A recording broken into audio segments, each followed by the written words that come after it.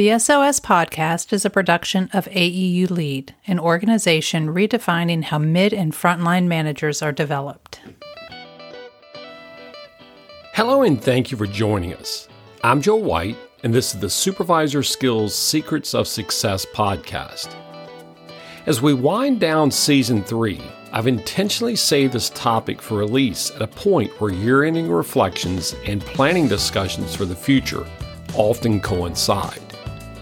Our topic today is personal and professional growth and development. While the majority of our episodes focus on skills needed to more effectively work with the emerging workforce, this particular recording is about you, the listener. It's about making a case for temporarily breaking from the routine to focus on your own needs, considering where you are now and where you would like to be in 2 to 3 years. More so than at any point in the past, the process of career planning and professional development is an individual responsibility. Long gone are the days where this was mapped out for you by someone else with your best interest in mind. As a wise person once said, if it's to be, it's up to me.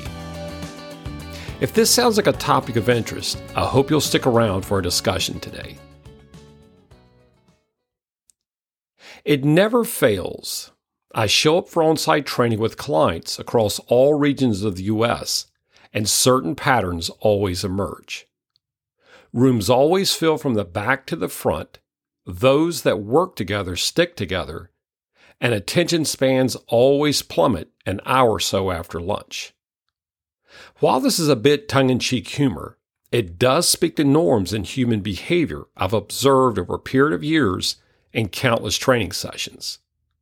Participants typically attend workshops because someone has identified an organizational level need for it. In practice, most supervisors attend training sessions because they were told they had to, not necessarily because they wanted to. This particular podcast is about taking responsibility for your own development needs. It's about recognizing the ever-increasing rate of change in the world around us and responding to deficiencies in our skill set needed for growth and performance improvement. Most importantly, it's about preparing ourselves for the challenges ahead before the need becomes immediately apparent to those we lead or those we report to. So where do you start? What should you be thinking about? What competencies do you need that perhaps you currently don't have? Here are a few recommendations I would like to pass along from a recent Forbes article identifying the most in-demand skills for frontline supervisors by 2030. 1. Social intelligence. Workplaces are becoming increasingly diverse. As baby boomers transition to retirement, they're being replaced on payrolls by Gen Z. 47% of this incoming generation are ethnic minorities.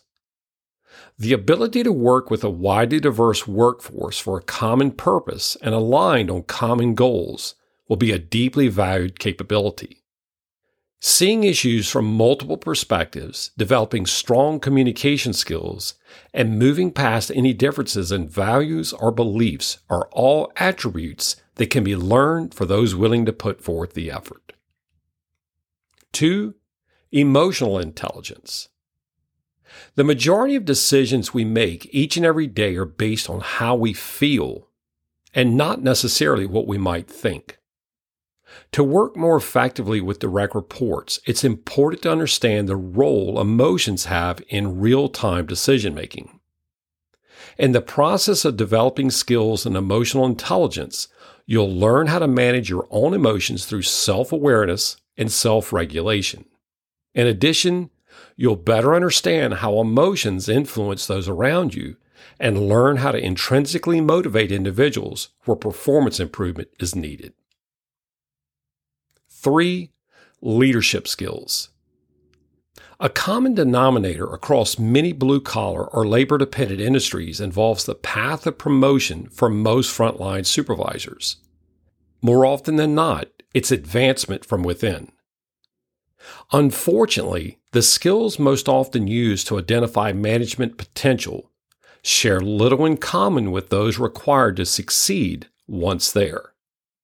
The incoming generation wants to work for supervisors they know and trust.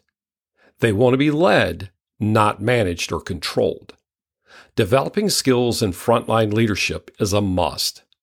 Learning to lead from a position of influence will be a key to success and a highly sought-after capability moving forward. 4. Digital literacy. We live at a point in time whereby advancements in technology are outpacing rates of adoption. This directly translates to a rapidly changing workplace and a sharply increased need for digital literacy. Most experts agree familiarization and use of integrated technologies will no longer be an option. By 2030, those left behind in this area will be at a severe disadvantage in competing for jobs, opportunities, and promotions. As a supervisor, this is a trend that's already underway and one you must take seriously. No industry is immune to the benefits technology can offer or the efficiencies it can provide. Get ahead of this curve and be at the forefront of those most capable of helping integrate needed change. 5. Analytical skills. Data collection will become increasingly more sophisticated and advanced in the years ahead. It will also be a primary point of reference in business-critical decision-making. As a supervisor, you'll likely be responsible for monitoring and responding to data specific to operational metrics involving efficiency, production, safety, and cost. Those capable of using this information to recognize continuous improvement opportunities will distance themselves from those that can't. If you're not comfortable with data analysis, consider this as a priority for targeted development in the near term. The working environment is changing, and it's changing rapidly. There are a number of factors driving it, including generational transitions, unemployment rates, and advancements in technology. The fallout of this churn creates both an opportunity and risk. For those seizing the moment as a means of differentiating themselves from peers, promotional opportunities are likely to follow. For those reluctant to change or married to the past, the future may well be unforgiving. Employment options will likely become increasingly limited and promotional opportunities few. In just a few short years, the workplace will look entirely different. The skills required to succeed are clear. The question is, how are you going to prepare for it? Thank you for joining us. It's my sincere hope you found benefit in our discussion today.